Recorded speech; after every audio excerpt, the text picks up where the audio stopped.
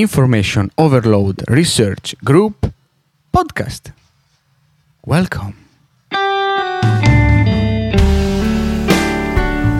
Let's all reduce information overload in our world. Thank you for listening. Hello everyone, and thank you for listening. I am Emanuele Terenzani, and today I'm going to speak with Dr. Lawrence Ampofo. Lawrence is a digital strategy and foreign policy professional and the founder and director of Digital Mindfulness and Semantica Research, with over a decade of experience in several topics that circle around information overload, of course. We will talk, of course, about digital mindfulness and what it is and why it's relevant to reduce information overload. We talk a lot about our relationship with technology in our conversation and also the heavy side effects of being constantly connected. We touch the topic of AI, and we talk also about the importance of conversation into our nowadays society and how we should actually bring it back. We talk about how to upskill people to better use the information they have and how education could play an important role in this, but it still doesn't actually. So it's a very fascinating discussion with Lawrence about even more fascinating topics, really important for everyone. And I hope this will give you several ideas about how you can reduce information overload or what is effectively the overload you have around that you are not even noticing yet. And now give it up for Dr. Lawrence Ampofo. Enjoy.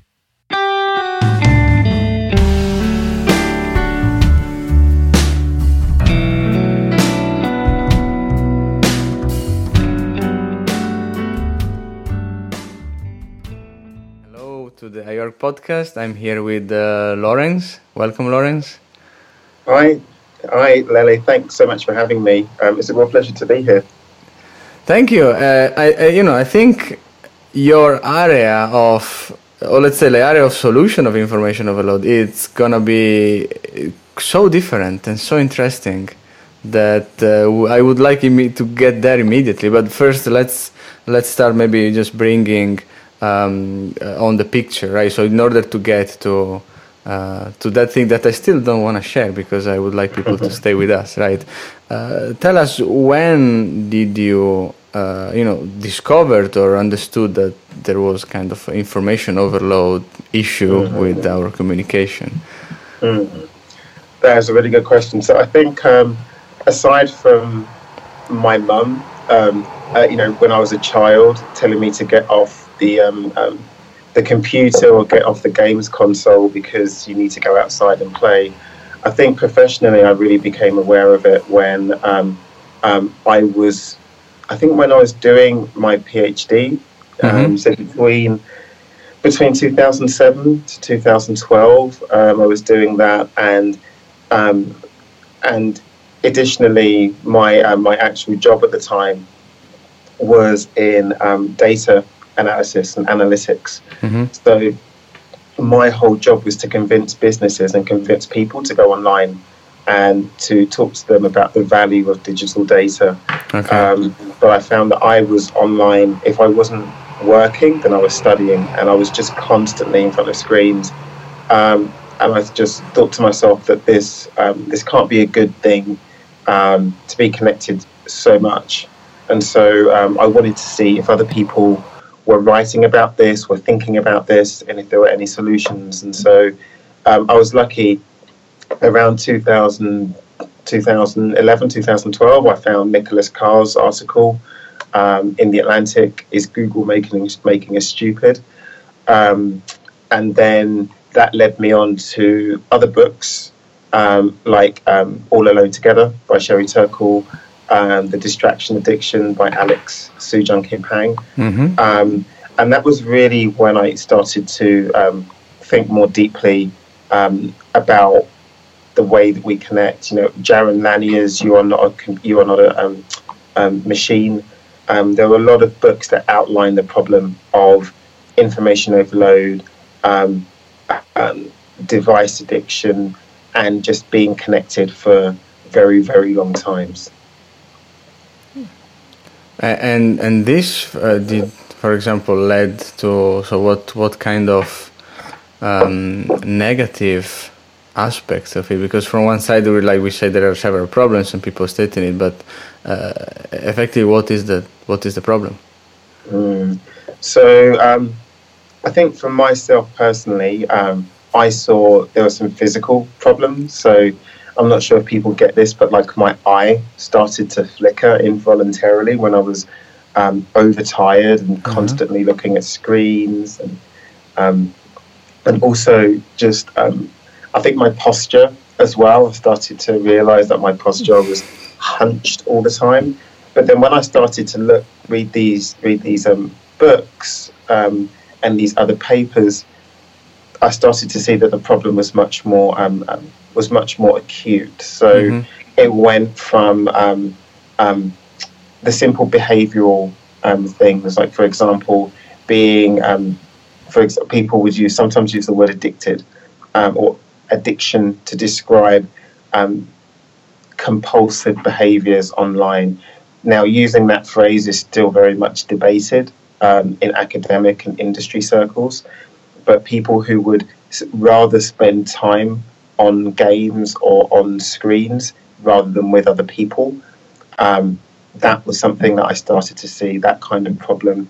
Also, the problem of productivity, so that being distracted, for example, by information that comes in involuntarily, impacts people's productivity, and that was by academic work by Gloria Mark and her colleagues, by Sophie Leroy and her colleagues, Sherry Turkle talking about the human impact and the relationship impacts of just being constantly connected and how our relationships are being eroded, and also Alex Pang talking about how we were slowly becoming addicted to being connected all of the time. So he would use examples of fear of missing out, like FOMO.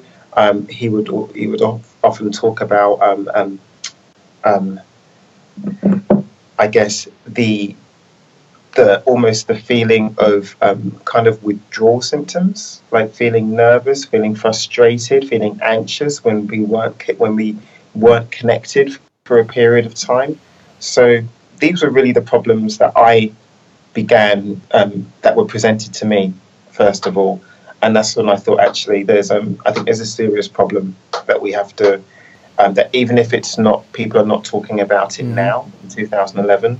I think this is going to be a very serious issue, definitely in the near future. So that means this continuous, nervousness or feeling of missing something, and is also connected with the fact that since we are overloaded with a lot of information, we start.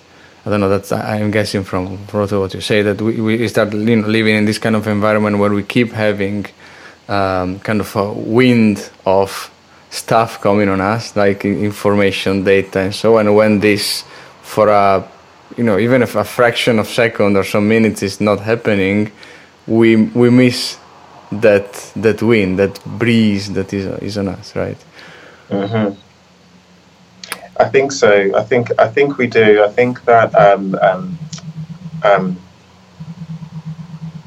and it is interesting you say this, because it's not just, I think if we talk about information overload, we can sometimes think that it comes from machines, or it comes from software, and this information comes over us and we have no agency, we have no we're not making the decision as to whether this information comes to us. Whereas I think there's also the responsibility of ourselves and of our society as well, that I think because we can be connected 24 hours a day, 7 days a week, I think oftentimes we're expected to be responsive. We're expected to respond to things all of the time, not just by our colleagues, but also by our peers, by our friendship networks and our family networks. And so I think it goes both ways. There's an expectation for us to be connected, and that leads to information overload. But also the information feeds are constant and they're enormous. So yeah, you're definitely right. So from one side, we have our own ways of behaving. That is, constant, willingness to learn something and find information, and that's natural in human. So it's like probably nothing weird to consider that we want to read, or we are curious, and that's has always been with us. But at the same time, you're saying when we start having an environment that provides all this information and even much more than we could even digest in a lifetime in front of us, then it starts getting harder for us to get rid of it, to avoid, to get into this rabbit hole where we cannot actually find the way out, or learn back how to perhaps learn to feel bored.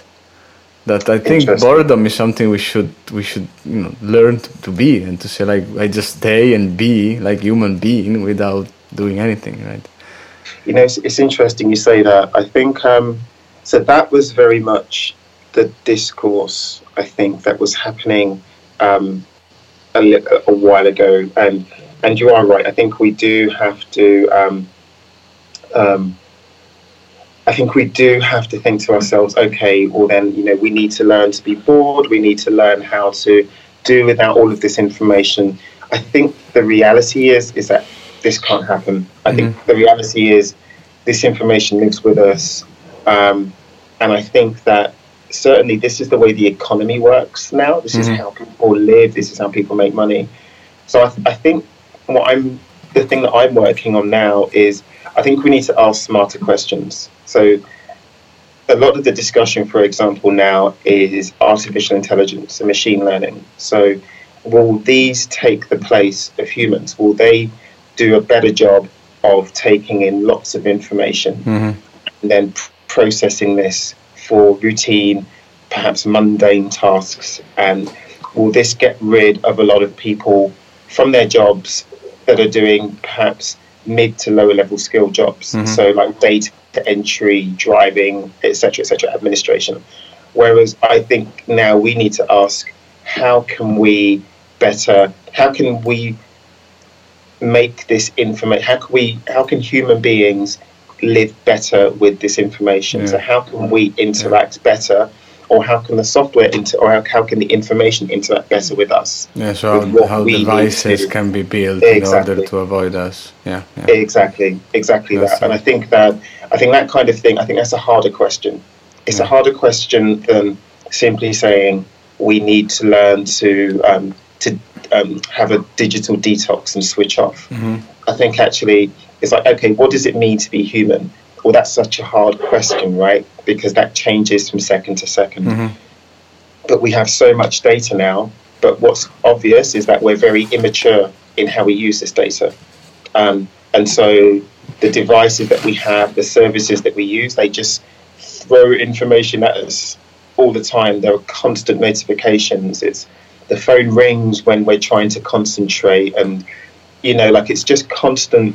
Like you say, it's constant information, and it's an assault. Rather, if now we can have machines and we have humans that understand how to live with both elements, if we can understand how to wrap the machines around what it means to be human, I think that's a breakthrough. I think that's something worth doing.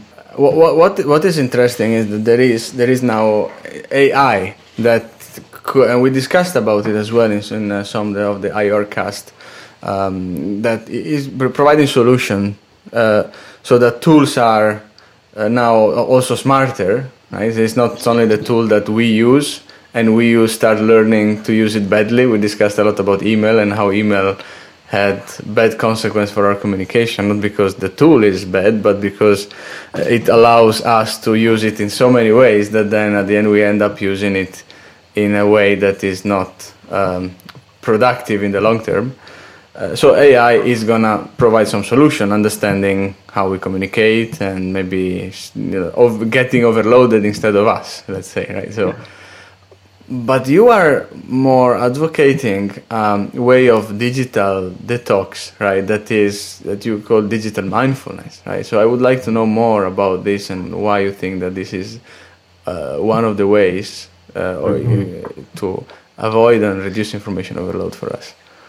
I think so. Initially, when I created the phrase, it was from a book that I was reading, and I pulled it out, and I thought it was such a good phrase, because the whole idea behind mindfulness is to be able to pay attention non-judgmentally, and to really focus your attention on the present moment.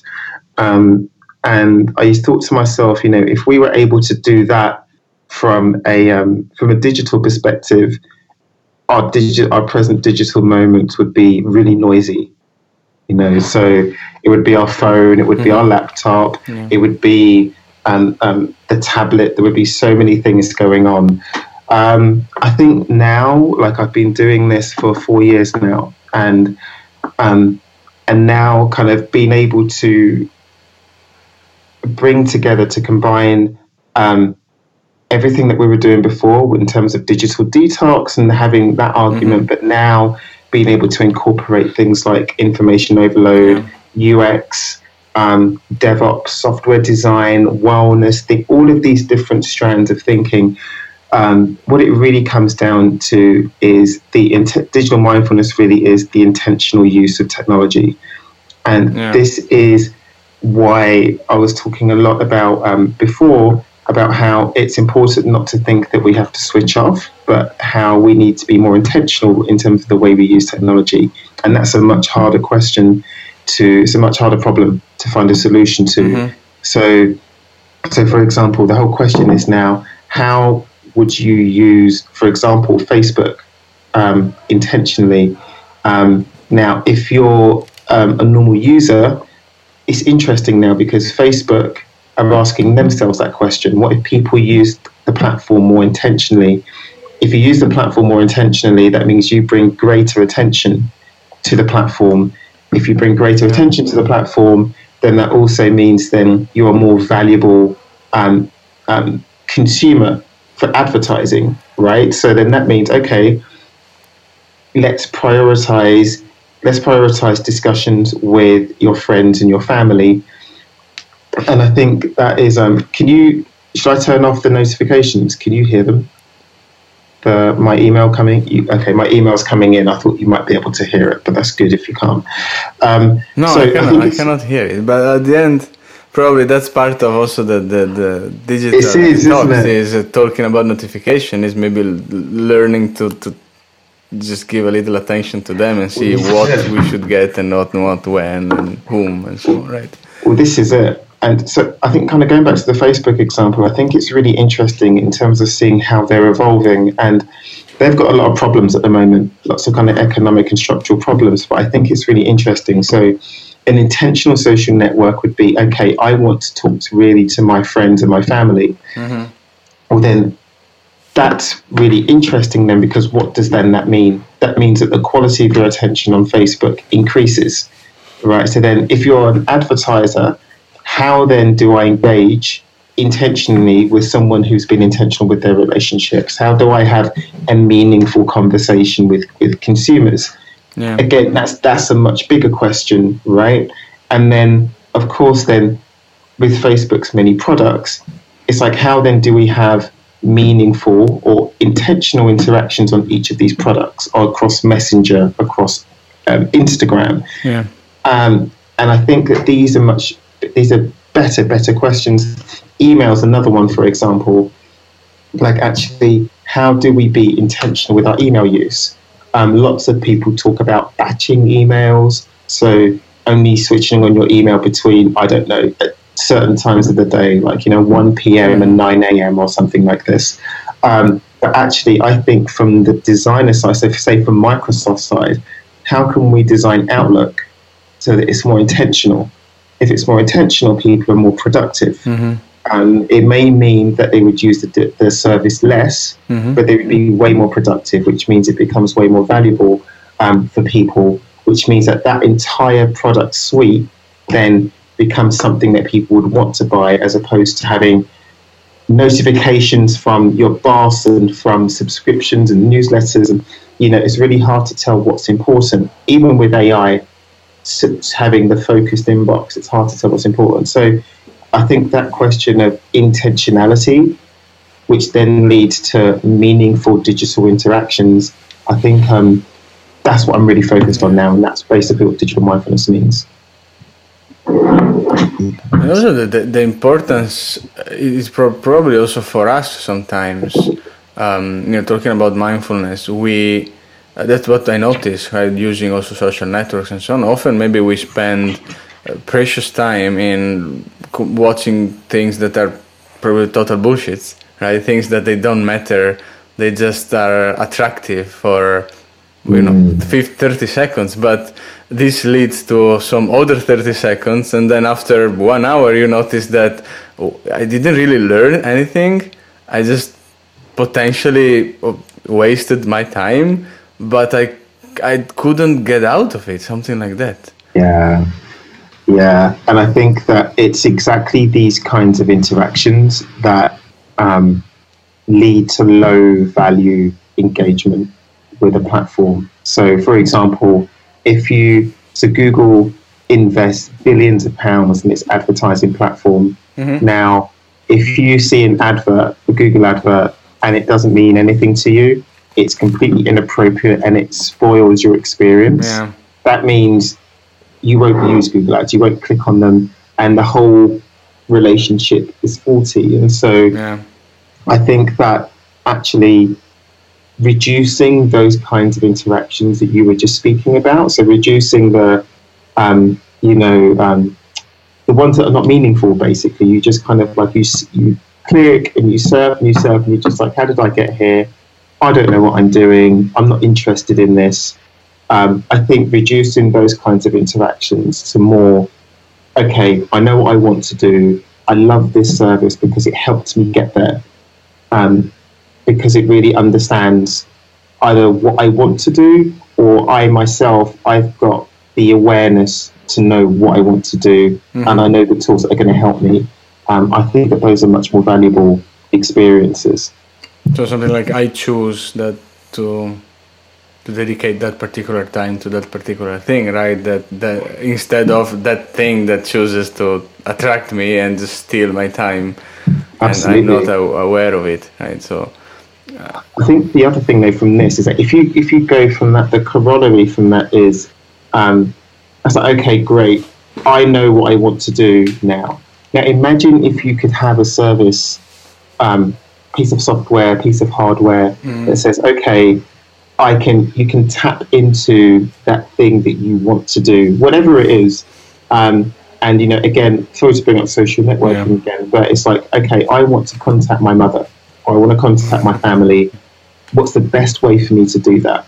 That's going to look after my privacy, that's going to keep my messages secure, going to do it quickly, that's going to have a nice experience. And then you might not say Facebook, you might say Skype, you might say something else, right? But I think that's really interesting, because then once you decide on the tool, it's almost like then the business model changes, because it's not just about getting your attention, it's about capturing your intention. Yeah.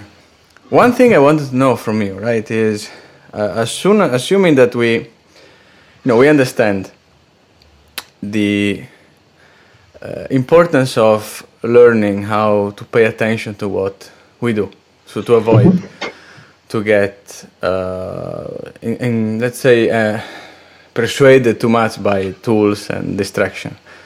One thing is we need to recognize as well the problems of communication. But then let's get into the solution. So what could we do, right? Considering as well, like, once we are mindful about our digital communication, how can we make sure to avoid it and to be much more in the control of what we say, what we read and acquire? So it's a good question. It's a really simple question and the answer is complex. It's so we're going to need more than 10 minutes. But I think we can to kind of. I think one of the ways that we can do this is to just be, for example, we can think about it in a few different categories. So the first is with culture.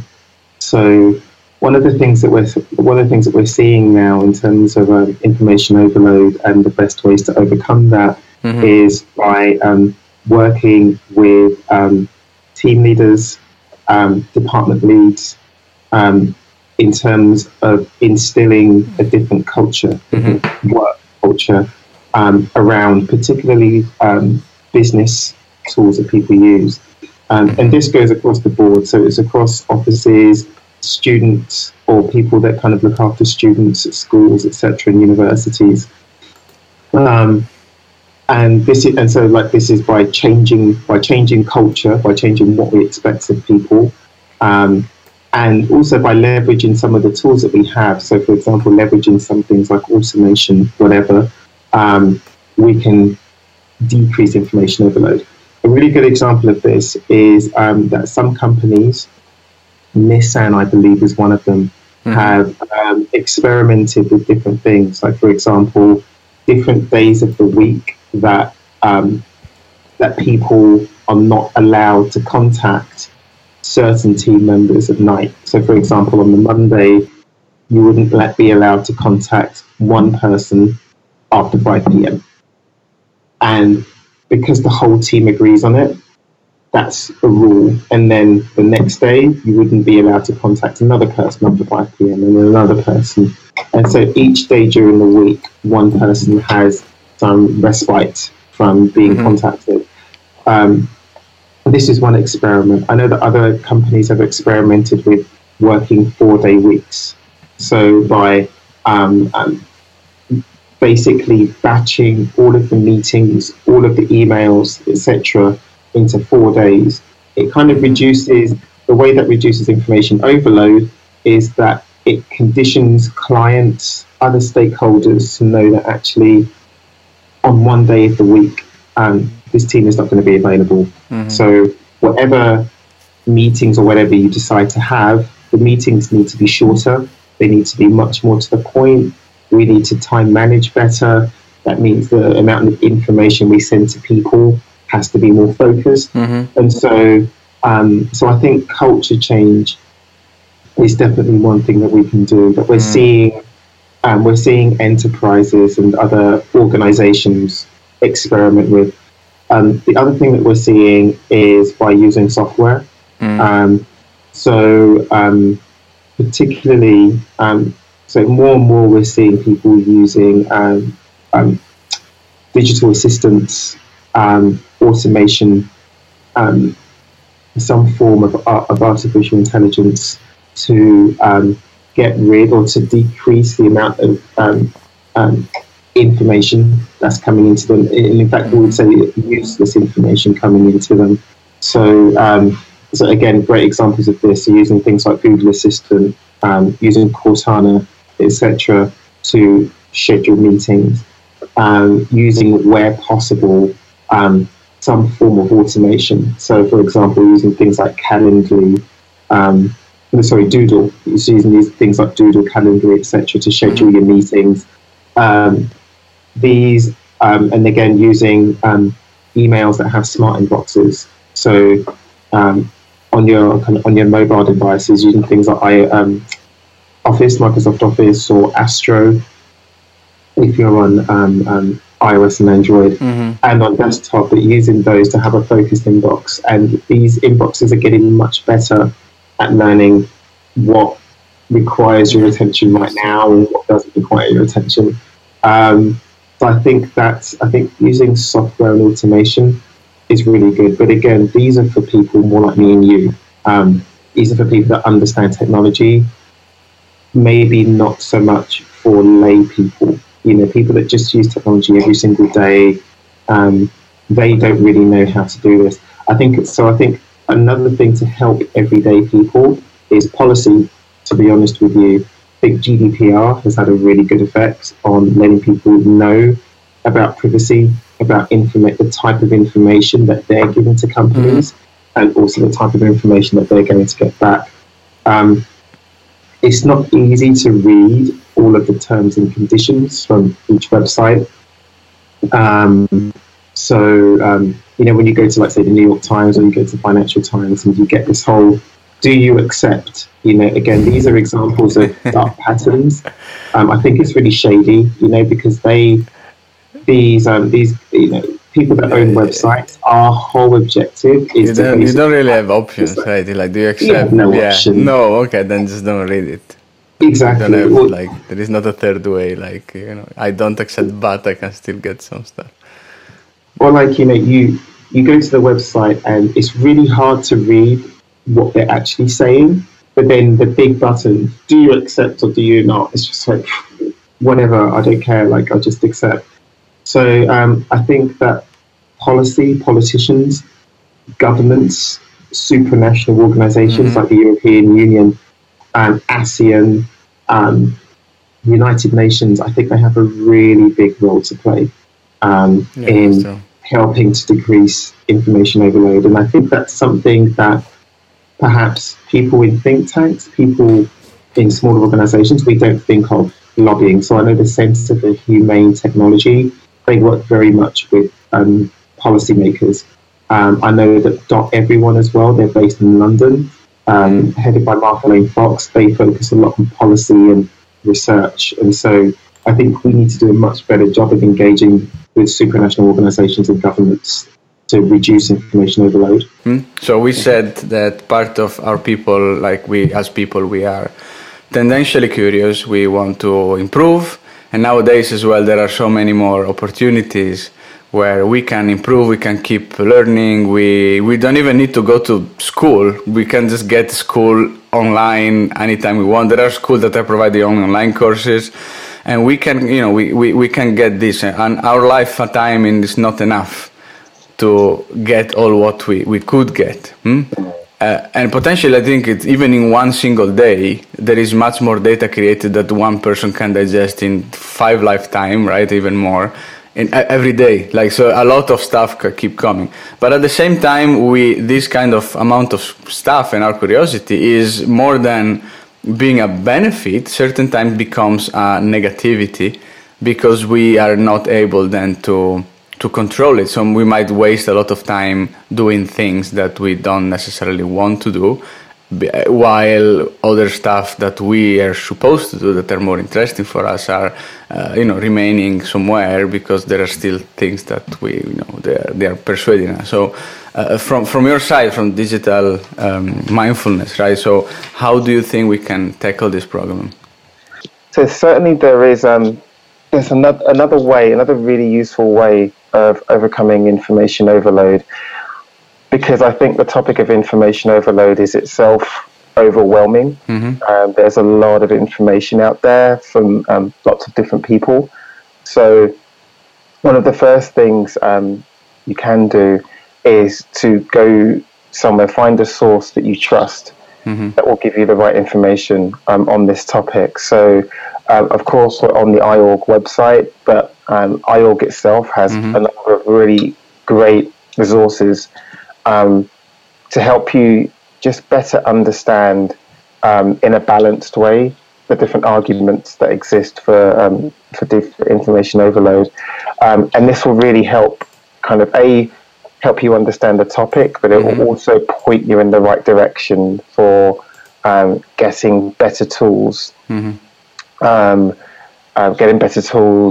software, etc., to help you with this.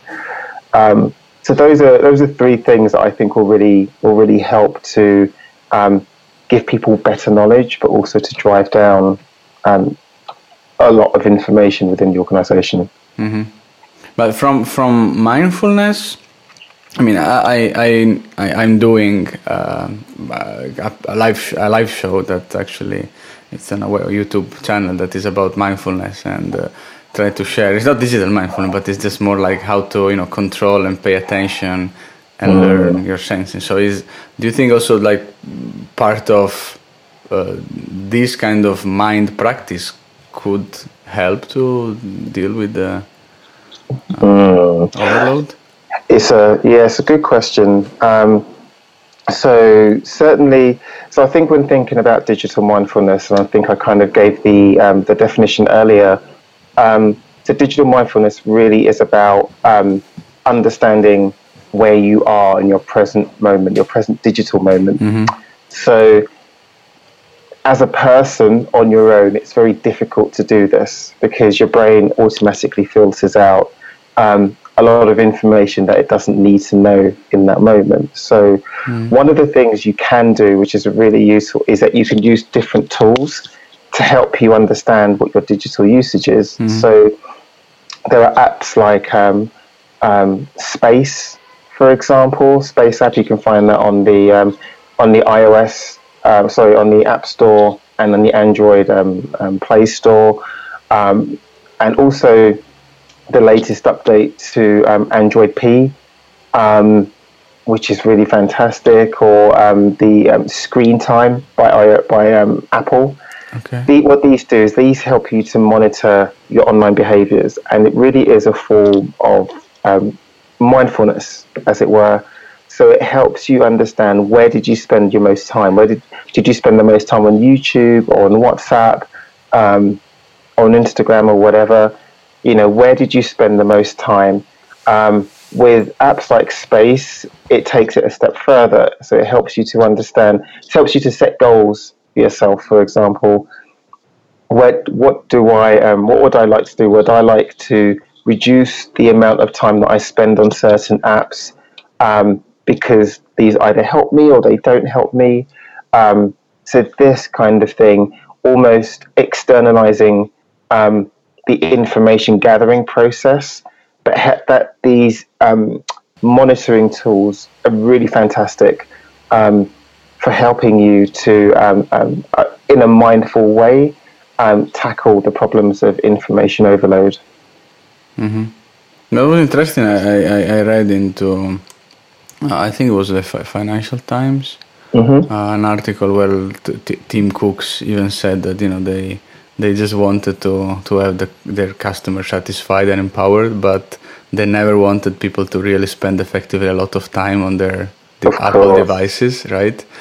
And they say, you know, at the end, it's not really our business to have people attached to our devices. This is more like of a Facebook or LinkedIn or social media need.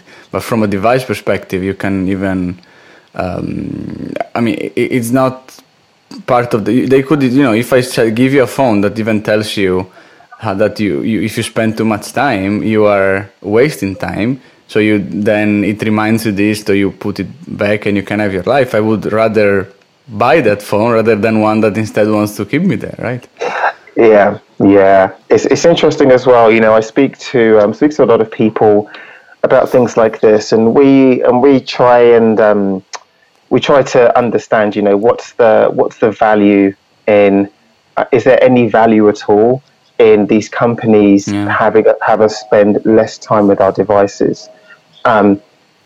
And it's really, and I think it's a really good question. It's a really good point. And I think a lot of people would say, oh, they're being really cynical. It's just, you know, corporate greenwashing, that basically they have to get involved in this debate because it's for corporate social responsibility. And I actually think people are missing the point a little bit. I think that if we spend more quality time with our devices and with our information, number one, the ad experience would it improves, because then the people that serve adverts have to serve better quality adverts on these platforms. I think also, though, if we're spending less time on our devices, it means the quality of our attention to those devices and those services is improved. So the overall experience that we have with these providers is improved. We become, and this is much better, because there's nothing worse, Lily, as you know, trying to go through your emails and you can't find what you're looking for because there's so much information and it doesn't know where to put certain emails. Or there's nothing worse than just scrolling through your social networks and you're just bored and you're just surfing. It's much, much better when you're actively connecting with someone and you do what you need to do. So yeah, I think that's the motivation behind this, and it's a step forward in improving the environment for everyone. Mm-hmm. So to always keep like your mind alarm that when it's too much time is passing, then just get rid of it. Absolutely. Yeah. Is it email still one of the main distraction, you think, nowadays? I think it's interesting. I think certainly it was the case about 5 to 10 years ago that email was one of the biggest distractions, particularly for professionals, because I think where desktop computing was so prevalent, it was the dominant computing platform. Email was just something that we spent a lot of our time with. It was the window that was open ambiently most of the time.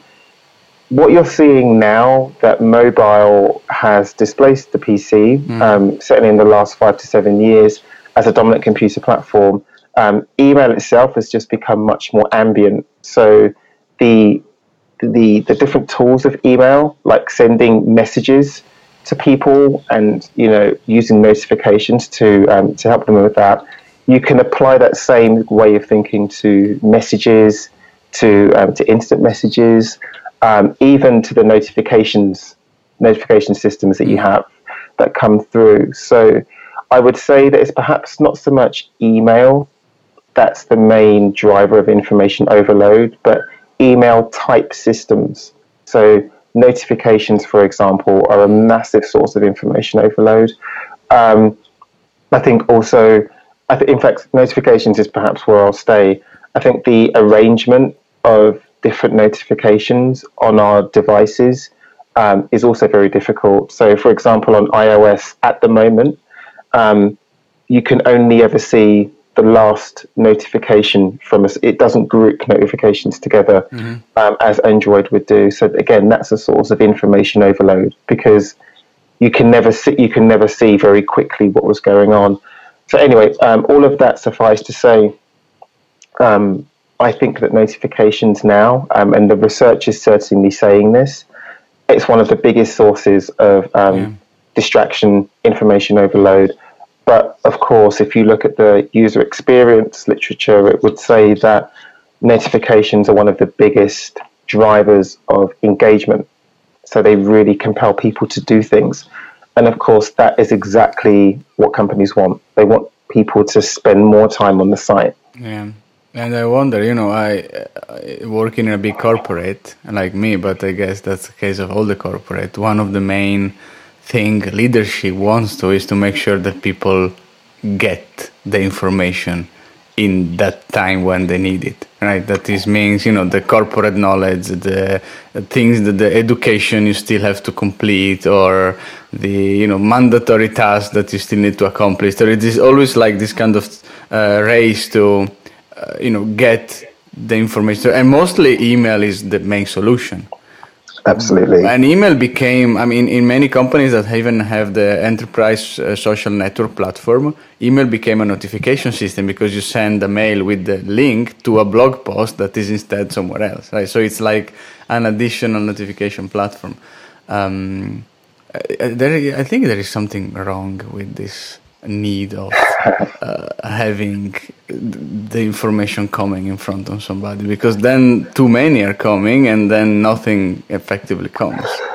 What's his name? It's not so Clay Shirky said, I think in 2011, the professor, the New York University professor, he said in 2011 that the problem that we have is not information overload, it's filter failure. And I think that there's some truth to what he was saying. So I find it really ironic when you have, for example, the mindfulness meditation apps or the digital wellness apps that are constantly notifying you that you've got to do your mindfulness practice, or you've got to do your, you've got to stand up and take your 10,000 steps. Yeah, and that's it's like you've just distracted me, and now it's going to take me ages to get my attention back. So I think that where we are at the moment is that our devices don't know yet what's important to us. And I think that's one of the next big things that's actually going to happen. There's so much information out there, and a lot of it is meaningless. It's really meaningless information, but that's because these digital assistants, these computing platforms, they don't know us that well. Of course, for these digital platforms to know us, they're going to need much more information about us, much more data. But when you have discussions about fake news, about data hacks, data breaches, people, I think, certainly in Europe, are going to be much more wary of sharing that information with the cloud. And so I think the discussion that's going on at the moment is very interesting, and the developments in IT are really interesting. So IT and also the design community is just really, really interesting. But I think at the moment we're very much like, not even like adolescents, we're very young in understanding how do we present the right information to the right person at the right time. And at the moment we don't. We just give them everything. We serve everything. And we make it very difficult for people to turn off or to manage notifications. And I'm talking about notifications in particular. So I think that's perhaps where the work needs to be done. Mm-hmm. But part, I think we also discussed in several of the iOrg webinars, and connected with AI would be maybe AI understanding more for us what to share and what not at what particular time of the day. So I guess this could be a solution. But don't you think we miss this kind of education into our school system nowadays? I think so. I think that there's particularly in the UK. I'm not sure about elsewhere, but there are lots of resources, I think, for children and for educators that are being produced at the moment for digital well-being, stroke, information overload. So I think that's really good. But one of the problems is, of course, that none of this is standardized. So there's not one governing organization that says, okay, this is digital wellness, or this is information overload, and this is the standard that everyone has to go by. If we're talking about medicine, if we're talking about traffic safety, if we're talking about information technology, there are national, regional, and global institutes that have standards, whereas with information overload, digital wellness, that they don't exist. So children in one school may be taught one thing, but in another school be taught something else. So that's, I think, standardization is definitely important. But also I think, normal common behavior, right? We say to our kids, don't swear, don't use bad words, or don't put your fingers in your nose, and so on. But we don't say, like, don't spam with your emails, or don't write an email that is too much complex, or don't push notification if you don't really need to. Like, this is like part of the bon ton that we should get into our society with new devices and new environment. Absolutely, and I think that I think it's like I said. I think this is interesting because we do whenever we speak of education and training, we think very much of children and how they're going to be doing it. But I think it starts really from the top down rather than the bottom up. So who are the designers? Who are the engineers? Who are the adults that are going to be using this? These are the economically active people who, people who experience phishing attacks, hacking attacks on their credit cards and their bank details. I think we need to figure out a better way to actually engage with the adult population and really pass on these skills and this knowledge. Yeah. So that eventually there would be a reduction of information overload due to the general different behavior. Wow, this is. I think there will. I think it's. I think even once you have a reduction in information overload, because you would have to. I think that's probably not the challenge. So yes, you would have less information, but I think it's much more. How can we upskill people to better deal with the information that they have? So if we were to reduce the amount of information we have, I'm not sure many people would notice. Whereas I think reducing information at the same time upskilling people to better deal with the information they have, I think that's the objective. Because once we do have that, then, well, I mean, that's a new environment when human beings and computers, when they interact beneficially most of the time. Anything that our listener could start doing from now that they're listening to help this process? What can people do right now? I'd say the first thing that people should do in terms of really understanding, I think the first thing is awareness. That's what I would say. Kind of going on from a mindfulness perspective, but I'd say that understanding where you are digitally is really, really important. So downloading one of these behavior monitoring applications. So it's like, for example, Moment. Moment. It's called In the Moment on iOS and Android, or Space on iOS and Android. Downloading that and living with that, having that track your behavior over a week, will really help you understand where you're spending a lot of your time, and it will give you greater awareness of where you get your information from and how you spend it, how many times you open your phone, etc. I would say the next really useful thing that people can do is to start, first of all, by just trying to have a discussion about this with the people that you spend the most time with from an information perspective.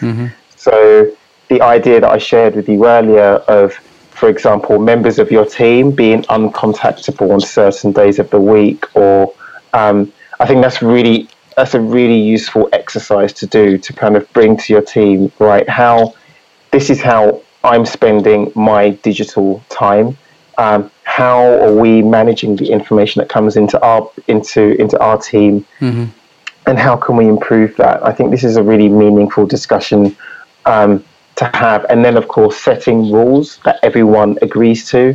I think these really, really help. But I think the third and final thing that you can do is to try and automate as much as you can, particularly using voice assistants.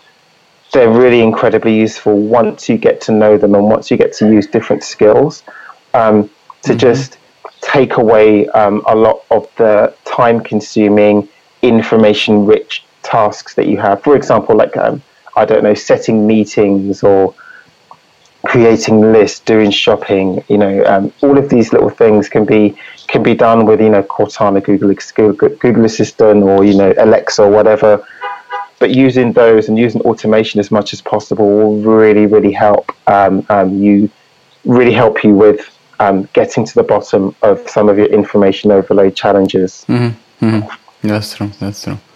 And that will require as well people to try it, right? To not say, if you don't try, you will never know absolutely how it works. So just give it a try, and it's gonna help. Absolutely. What is your communication strategy? Like, what are the tools, let's say, that you're using every day? How Lawrence is, going around and communicating with peers, customers, friends, and so on. So I am, I'm quite connected. I spend a lot of time with computers, so I do have to try and manage myself. So I have, so what do I use every day? I'm really trying to cut down the amount of chat applications that I use. So I use Slack a lot. But Slack I find is really excellent in terms of bringing together lots of different teams and being able to just manage the notifications that I have with that. In terms of a digital assistant, I use Alexa a lot because that that helps me just with, because I move around frequently, so that helps me with things like ordering transport, doing my shopping, and also just managing the information that I get. So that's really useful. The other thing I use is Astro for my email. So Astro is as far as I know, a Mac application, and basically it just has a very good artificial intelligence filtering system, and so all of the emails that I need to see, that I need to kind of be aware of and respond to, they come front and center, and people that I don't respond to as much, they're pushed down in the priority queue. So those are a few things that I use every day, and they really help me a lot. Cool. So, there are several that I don't use personally, so it's very interesting. But Slack is definitely one of the most interesting tools for collaboration. Absolutely. Even if they're still closed potential environments, right? While sometimes, particularly if you work in a team, it's better if you have open communication. So instead of private chat, so Slack I think tendentially invites people to have private conversations sometimes instead of absolutely. But overall, I like it. Yeah, absolutely. That's a cool tool. Bene, Lawrence, thank you so much for sharing all what your passions, and also a lot of hints and tips for people to to not only avoid information overload, but also how to improve the way how they are living and communicating. Is there anything else that we haven't discussed so far that it's important people know? There isn't at the moment, but I think the last thing I would say is that it's really important for people to this is such a fascinating area that is constantly in development. There are some people that are doing really incredible, really interesting things. There are lots of startups in this space, lots of policy being developed at the moment. So I would say watch this space, keep listening, keep checking into IORG, because this space is only set to grow. Yeah. And in the last 10 years, it exploded with devices and things and situations. That's true. Absolutely. Yeah. Where should we direct our listeners if they want to get in touch with you or see, have a look at your activities? And cool. Yeah. Thank you. So, I'm on Twitter. It's at Digital Mindful. So you can find me there. If you come to the website digitalmindfulness.net. That's just got that will show you basically everything that we're doing, introduce you to the global digital mindfulness community, where you can also get access to all of the online training resources that we have, thought leadership resources that we have, and also the products and services that we sell as well. So come to digitalmindfulness.net, and we're also on Twitter at digitalmindful. Cool. Thank you. So it's been very nice to talk to you. Thank you so much for your time and for sharing. See you at the next podcast. Right. Absolutely. Thank you, Lelo. Thank you.